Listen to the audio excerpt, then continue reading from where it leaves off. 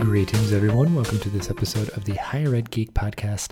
This is episode number 30 with BJ Mendelson, where we're talking digital privacy, his journey becoming an author of two really cool books, as well as a burgeoning comic book author. And it was just really interesting exploring his background and experience through different facets of education, kind of finding his way. And I personally just finished his book on privacy. Really cool stuff there, and look forward to a review from me about that. But really cool guy doing some really neat stuff. And just check out all the stuff that we mentioned. BJ keeps pretty well read, so he's got some recommendations of what's kind of on his mind right now, what he's checking out. So just find everything we talk about in the show notes and ways to connect with BJ. And after this brief message from our sponsor, this is episode number 30 with BJ Mendelson. Hey there, listeners. It's an honor to have our good friends at SwiftKick be a sponsor of the podcast because I've seen their work firsthand and it's truly unlike any student leadership training I've experienced. They've been voted Best Student Leadership Program Unprecedented 5 times, so you know they must be doing something right. As a bonus for our listeners, SwiftKick is giving a $500 discount off their normal speaking fee if you mention Higher Ed Geek when you contact them. I highly recommend their trainings for your campus, as your students will be talking about it for months afterwards. It's really great stuff. Check them out, swiftkickhq.com, to learn more, and let them know I sent you. Now, back to the show. Yeah, and I'm really excited to talk with you, just since I know when you reached out, you kind of have an interesting origin story. And then I've also been checking out the privacy book that you wrote. Cool. And it's been really cool. Just appreciate your style. It's sort of like the kind of voice that I like to read. Is just the way, it kind of is that doesn't take itself too seriously, but does kind of take the subject at hand seriously. Just trying to be very thoughtful and all that. So, it's really good stuff. So we'll definitely link out to all your stuff and anything else that you might sort of name drop in the episode. But so if you want to kick us off here and just give an introduction of yourself and how you got to be where you are today. Sure. My name is BJ Mendelson. I am the author of the books Social Media is Bullshit and Privacy and How We Get It Back, as well as 2 comic books, one of them being a self-help comic and the other being an action-adventure series called Vengeance Nevada. And I'm also trying to complete my PhD in American history on and off over the past few years. Very cool. I guess you have, sort of an interesting origin of how you kind of came to everything that you do now. So I guess what were those sort of formative experiences when you were, in college and kind of entering into the world and things that were very, formative for you both personally and professionally? I think for me, I was one of those kids that didn't do well in high school, not because of an intelligence issue, just because I just didn't care. And so I got into Alfred State College only because my dad had sent in an application without me knowing. And I had told him, I'm only going to NYU and other colleges are bullshit. And so I went to Alfred, transferred to Potsdam. And I really, when I transferred to Potsdam is where all this started to gel. Because I found in Potsdam what I didn't have in Alfred, which was kind of this community I can connect to through doing stuff like being a resident assistant or being part of the college radio station, or there was a public access TV studio just down the road over at Clarkson University, WCKN. And I found all these different opportunities I started testing and playing around with. And it's really there that I was kind of okay, well, I don't have money. And I go to SUNY Potsdam, and nobody knows where that is or what that is. So the only thing I could do to really promote myself is the internet. And so I had to adopt pretty early on to things like Friendster and MySpace and Facebook and all the platforms we have today, just in the efforts of promoting the ideas that I had, promoting the public access TV show that I had, the radio show, and all that. Yeah. And I guess, that was, all this sort of kind of formative stuff that got you to, writing your books and kind of having, more of this profile and something that you're kind of putting out into the world, especially with, I guess social media and privacy and all that. So, I guess segue us through there, and then what is really engaging with you on that topic? What are you enjoying most about exploring these things? And and I guess I'm curious, I guess we'll maybe circle back to like the PhD Sure. and how you see that kind of fit in. But I guess, much of what you do now and, kind of have some notoriety for is, the books that you've written. So like you said, you were sort of exploring these platforms and putting yourself out there. When was maybe that switch where you kind of like, I don't know, I guess you just really kind of took a different perspective, and I appreciate sort of the, again, always having that sort of critical lens with anything that we consume or use or whatever. But I kind of make that segue, I guess, from using the platforms just to promote yourself to then kind of examining it a little bit deeper. Oh, so yeah, it all traces back to grad school. So by way of background for grad school, I went right into Potsdam's organizational leadership master's program. My wife at the time no longer wanted to live in Potsdam. And so we moved to Albany. I switched into the PhD program at UAlbany in American history. She no longer wanted to live in Albany, and I kind of fell off the grad school map. But in my time during grad school, I realized that there was a way to look at things that I just hadn't considered before. There was a deeper framework of knowledge that you can apply what I had been doing into. And so that's really when I started to dig into it past the promotional stuff. It was sort of like, okay, well, this is a degree in organizational development, and later I would try to resurrect that with a degree in higher ed administration at the University of Buffalo. And under that, I was like, okay, these are all, we find that there are these patterns of human behavior, and I thought maybe a lot of this stuff had been limited to the internet and marketing to them. I was kind of like, oh, well, people are irrational, and that's why you have to be quick and to the point when you do something on the internet to get people's attention. But it turns out that's just a human behavior. That's how we are offline as well. Mm-hmm. And so once I had that perspective of, okay, this is not an internet thing, or this is not something that's limited to marketing, this is a human thing, that's when I started digging into it and going, okay, well, let's look at how people interact with social media. Let's look at how people interact with privacy. And now, through the book I'm working on now, is let's see how people interact within the self-help sphere of things. Well, and again, just now I'm like, my brain is going off on these tangents. So, all good. Yeah. So like the books that you're writing now are, very much like just looking at a lot of different things with a critical lens. And I think that's certainly something that higher ed gives us at the very least, or I would hope so, just for anybody, depending on, it doesn't really matter what you major in. It's just making you into a critical thinker and somebody who's thoughtful and all those things. But yeah, if it was sort of glossed over, and it was something that I know when we were talking about recording, it came up, is that you do have this sort of like interrupted origin in higher ed, like you mentioned, being an RA, right. And that was something that was an affinity in a community for you that certainly, not everybody that is an RA has to then go into higher ed, but that's a common thread where people, yes.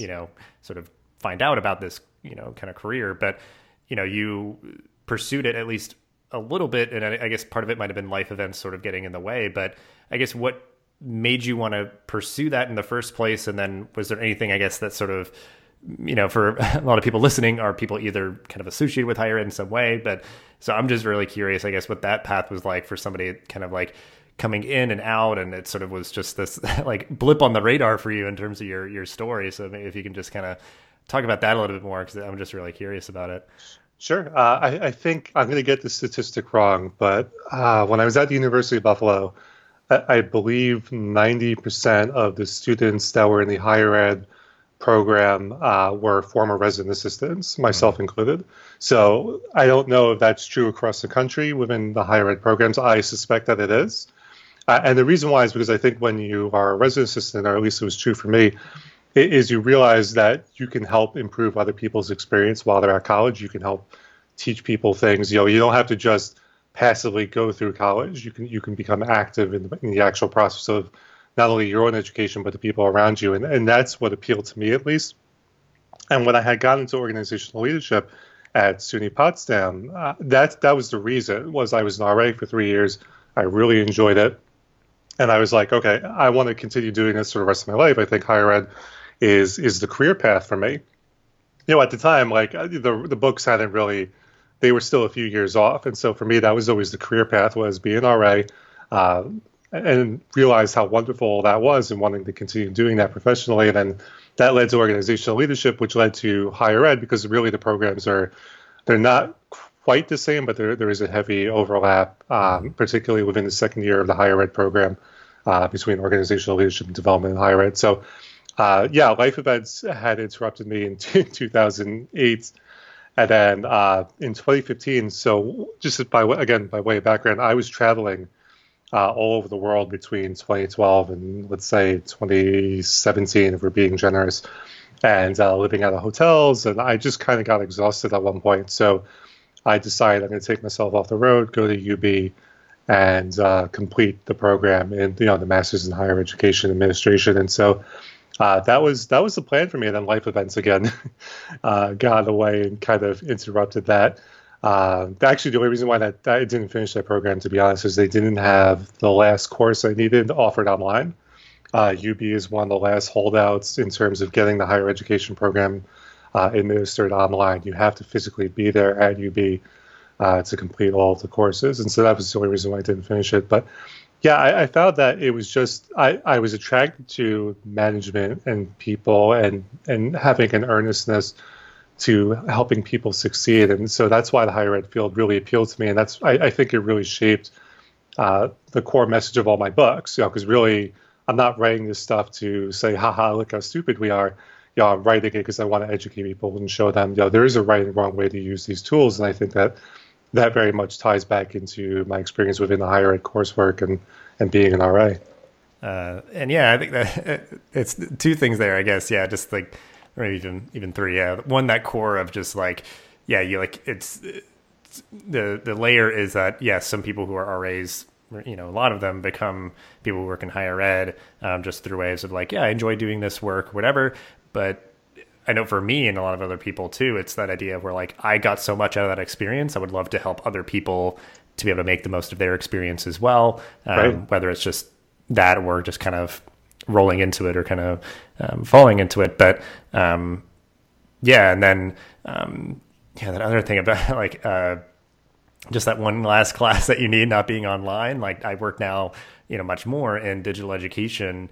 And I think there have been sometimes people where it's like kind of hemming and hawing whether it would make sense to have, I guess I know they are out there, but if they should proliferate in terms of like online, like higher ed degrees, because I think people assume that you would have to be on ground. You'd have to be like, really ingrained in that. But if you are like a working professional who does want to just get that credential to further your career, I think there's more like in the EDD and PhD and sort of educational leadership and that sort of thing. But I don't know, maybe that's not what everyone wants to do. They just want to get that kind of professional, credential in terms of just like a master's. But so yeah, and then I think the last point, that resonates with me all the time that I say is like, like you write in a way that I enjoy, where it's sort of this, sardonic, kind of way about yourself. But I think people do assume, you are just sort of like pointing out something. It's like, oh, that's wrong and that's dumb. I don't know why people do that. It's like, no, you're being witty and being sort of critical, but because you care about the result, you'd want to help people. You want, everything to kind of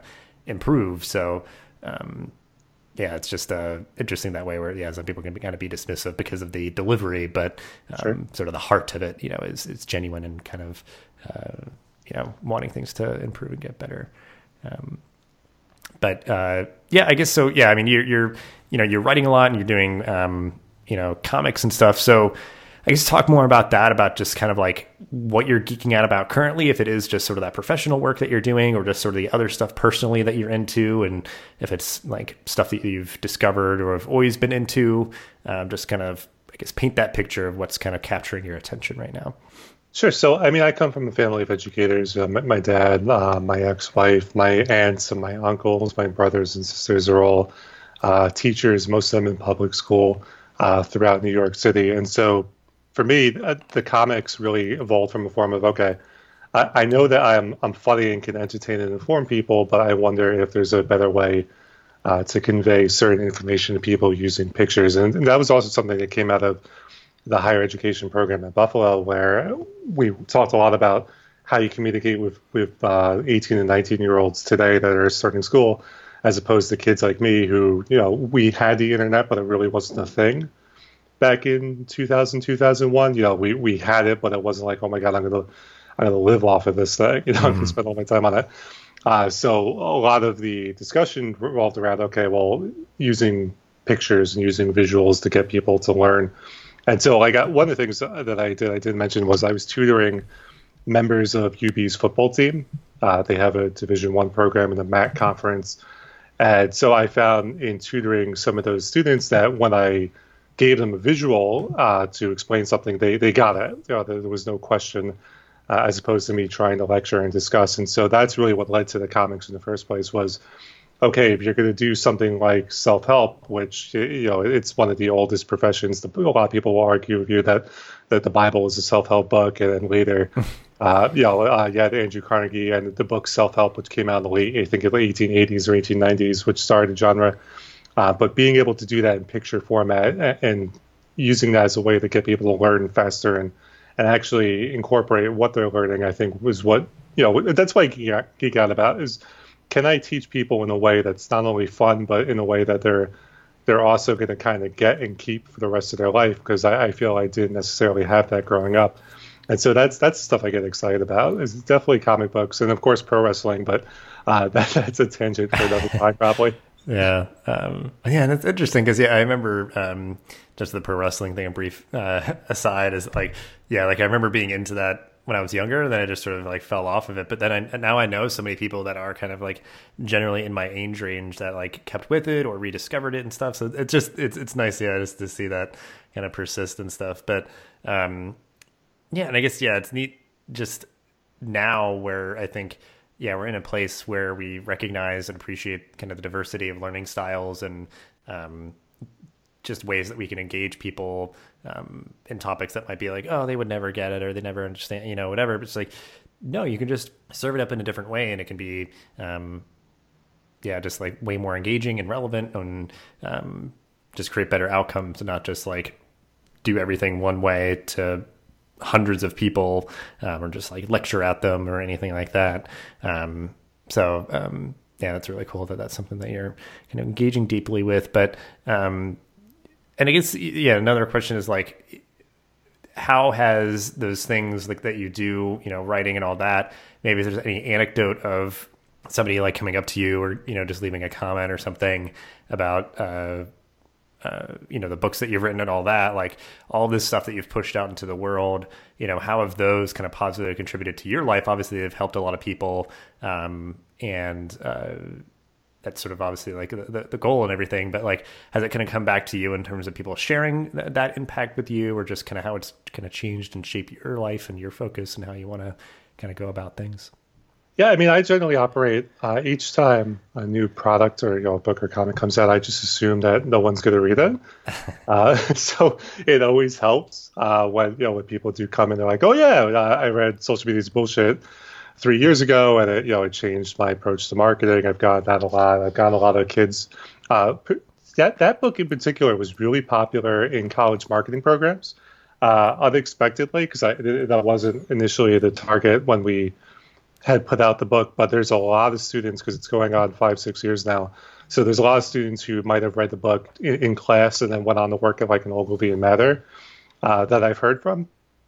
And they've been like, oh, yeah, I run things completely differently because I read your book in my freshman marketing class or whatever it was. So I think that's really what's affected me the most. And what I've taken away from is that people actually do read this stuff and share it and, disseminate it among each other, which I think is really, I mean, it sounds obvious, but it's kind of great for an author to know because most books don't sell more than 300 copies over the course of their lifetime if they're lucky. Most you have kind of like this weird curve where, at the top end, you've got like, Stephen King and James Patterson, and then there's this big trough, right, where all the rest of the authors kind of reside. And you're lucky if you could sell more than 3,000 copies, whereas you got like a Stephen King that sold millions of copies. And so it's very easy to believe that no one is reading your stuff. But that was a big takeaway. The other thing was that I had stupidly thought a lot of the social media stuff was an American issue. Mm-hmm. And it wasn't until I traveled overseas and was, made appearances in the United Kingdom and in Russia where everyone sort of had the same story of believing one way about the stuff to be true. And then my book kind of coming in and them going, oh, well, these are things I thought, but, I felt like I was alone. And now I'm not alone anymore because I've got this book and I can kind of challenge the conventional wisdom. So that was pretty great as well. Very cool. And that's neat. Yeah, that it's like being it has been like incorporated into curriculums and stuff. Cause it's like, I know sometimes it's good to have a, sort of, again, it's like, it's not saying like social media should not exist or something. It's like, it needs to exist in a different way or whatever. But this like, like having kind of that contrarian, point of view where it's not just like, oh, this is just a textbook that explains what social media is. It's like, maybe you have that, but then you have, all these other kind of like different views of how you would utilize the different tools and stuff. So that's cool. I think it's sort of that like sort of middle ground of like humility where like obviously like just to like sort of not get into your head too much. It's like, write things and assume, no one will read it kind of thing, so that you're not obviously like too in your head. And then anybody who does, it's great. But so it's like not being too hard or too easy on yourself kind of thing. I guess it's like that, people have said great things. So it's like, oh, wow, people are really benefiting from the things I do. So I'll take it seriously enough, but I'm not going to like get my ego, all inflated. But also be like, you know what? Yeah, my books are not like, Stephen King, millions of people, whatever. So it's like, let me just do my thing, put my unique voice out into the world, and the people that it resonates with, it will be genuine and pure. I guess now I'm curious, maybe things that like help to inspire your writing, or just the things that you kind of engage with for fun. Like, what are you reading? What are you watching? What are you listening to right now? And like stuff maybe we can, include in the show notes. Oh, yeah, so I'm kind of ridiculous in terms of my reading. I'm looking at my desk right now, so I'm reading. I tend to read 4 or 5 books at once, which is kind of ridiculous. But I'll read off a couple of them real quick. One is Team of Rivals. One is God is Disappointed. I think it's God is Disappointed in You, which is like a graphic novel version of the Bible, where they took out all like the religious texts. That it's mostly just jokes, but the jokes are it's still an accurate like telling of the Bible. Which for me as an atheist, I thought I should have a working knowledge of this. So that was perfect for me. So I have Habeas Data, Affluence Without Abundance, and then the last one is The Art of Dramatic Writing. So I read a lot. It's sort of the answer to that question. And I found in reading a variety, because that's a pretty decent variety of topics that I found in doing that's where I'm able to kind of draw these connections that other people haven't thought of. And that's really what informs my writing, is being able to kind of connect the dots. And that was the same deal with social media's bullshit, where you're right. I wasn't saying, social media is bad or the platforms are bad, but I was coming at it from this different angle. There's a different way to think about this stuff than what we talk about on the news, or what the marketers are telling us. So that's sort of the big thing. I try not to watch a lot of TV. As you might imagine, when you're reading 4 or 5 books at once, you really don't have a lot of time for TV. So I think the only thing I watch consistently are like YouTube clips of like The Daily Show and Seth Meyers and Colbert, where it's, I get the monologue, but I don't need to sit through like the celebrity chit chat. Yeah. I feel like that's what I usually do as well. It's just like whether it's the skits or the monologue or something, it's just like the interviews are always just so like stilted and just like not, I don't know, it's usually not anything interesting. But when I guess that I'm curious with as much reading as you do, because it's something that I've not ever explored as much as I love like podcasts. Do you consume any of your books in audiobook form, or are you just always like hard copy, or do you read them on like a digital like e-reader? Oh, it's all in print. I have Audible. I'm actually listening to the Charles Duhigg book about habits, The Power of Habit. I don't count that as part of my reading, though. That's more like if I'm working on something, it's in the background. If I'm going through a spreadsheet for somebody, for example. I don't count that as part of like the 4 or 5 books. It's just more like a fun kind of thing, because I don't look at it as being as completely engrossed in it as I would be with some of the other books, where I am listening, but at the same time I don't think I'm processing it the way, because when I read it in print, I'm always taking notes. I'm dog marking pages, I'm underlining things, so I'm very active in terms of what I'm consuming. Whereas with the audiobooks, I love them, and they're like a constant companion for me. But I still don't count those as like reading book. To me, it's more like just a fun activity. Uh-huh. Yeah, because I'm just not a prolific reader, and so I'm always just curious how people do it, because it seems like people, I don't know, I guess like the trend maybe, and I guess certainly people can correct me if I'm wrong, but yeah, it seems like the people who do consume a lot of books, it's always hard copy. And maybe it is that idea where it's really just like kind of undivided attention, because of like often I'll kind of breeze through stuff on my iPad, but it is easy to just be like, oh, well, hold on, let me, like, I just got a message in or just got an email or something, like, and kind of popping out and popping back in. But yeah, so that's very very impressive to me as someone who, like, at best maybe reads like one book a month, but you know, I try to read up on like different like articles and stuff online and all that. So I think certainly it's just always good to be a healthy reader, and just like a good diverse diet of different stuff. Because I definitely consume a lot more podcasts, and they're pretty varied, so it does help to like provide that inspiration and everything, which is really nice. So cool. We'll link out to those books in the show notes here. But yeah, I mean, I'm curious. We'll wrap up here as we always do. I'm curious what you would have to say here, but just for kind of where you are now, ending on this sort of optimistic note, what is something or things that you are looking forward to in your job, life, and or the world? So I'm a big believer. This is not an original idea, so don't credit it to me. But I'm a big believer that you should plan your decades. And so, the last decade was, let's say, 2008 to this year, which was just getting established and putting out books and content and getting people to know who I am and what to expect from the content I put out, as well as kind of finding my voice. And so the next 10 years are all about the comics in terms of like being someone within the industry, someone that, could write for Marvel feasibly, or someone that could make a movie out of some of the property that I work on. So that's, I think it's good to have a plan, and I think it's good to not be in such a rush. That's why I said plan your decade, as opposed to like, next year I'm going to publish 300 comics, which is often what you get, where people kind of want it now and they don't realize that this stuff takes a lot of time. And so for me, I have it very clearly mapped as to, all right, well, right now I'm writing 2 books at the same time, and by the end of the year, if I keep at a pace of 2 pages and alternating between books every other day, I should reasonably be finished by, let's say, this time next year.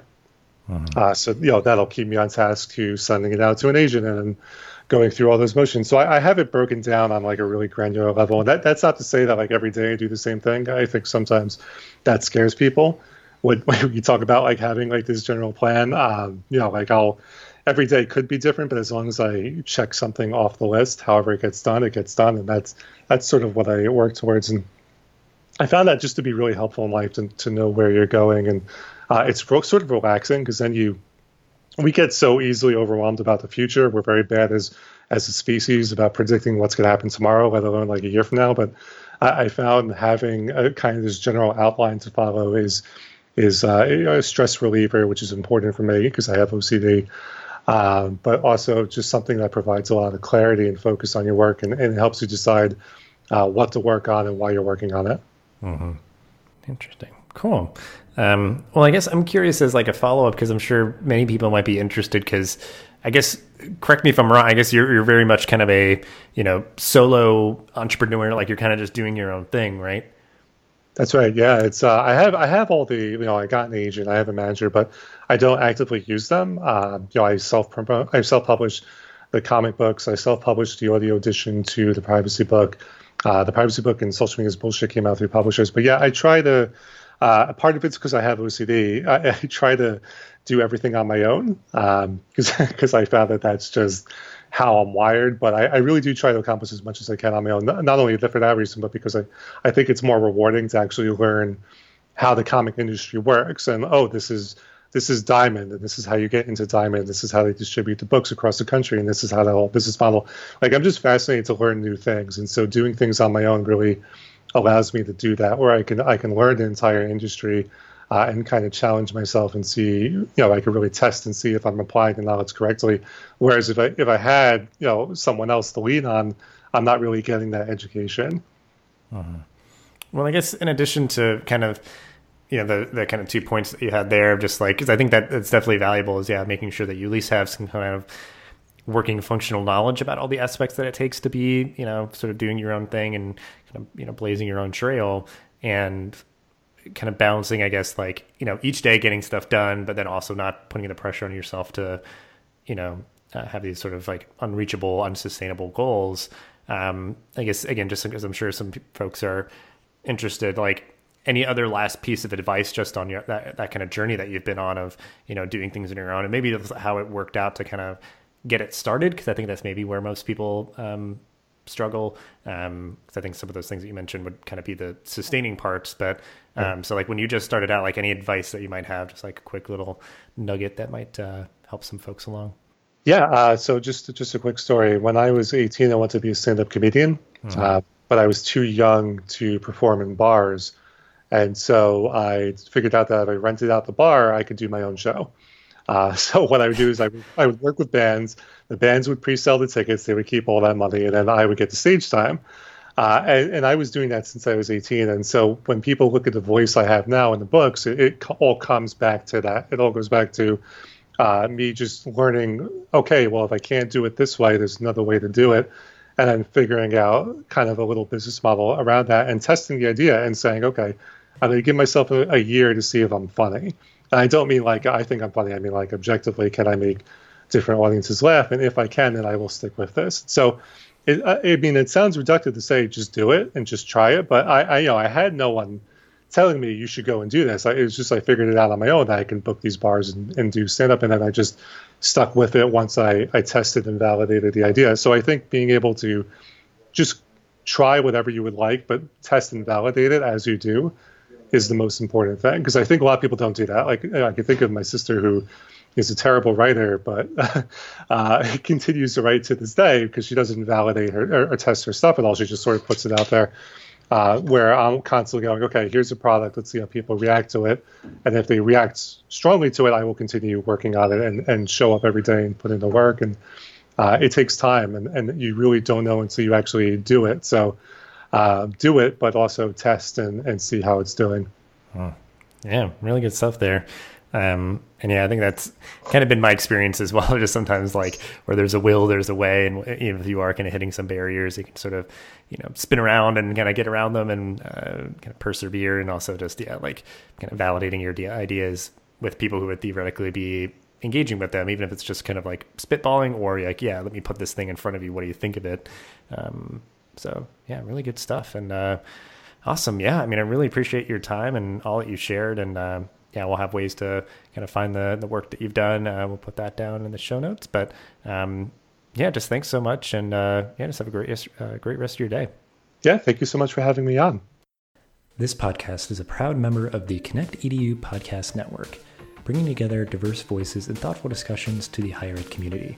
Check us out online at connectedu.network or on Twitter at connectedupod. Thank you so much for listening to this episode of the podcast. Please rate, review, and subscribe so you'll never miss an episode. Thanks again for listening, and I'll see you in the next episode of the Higher Ed Geek podcast.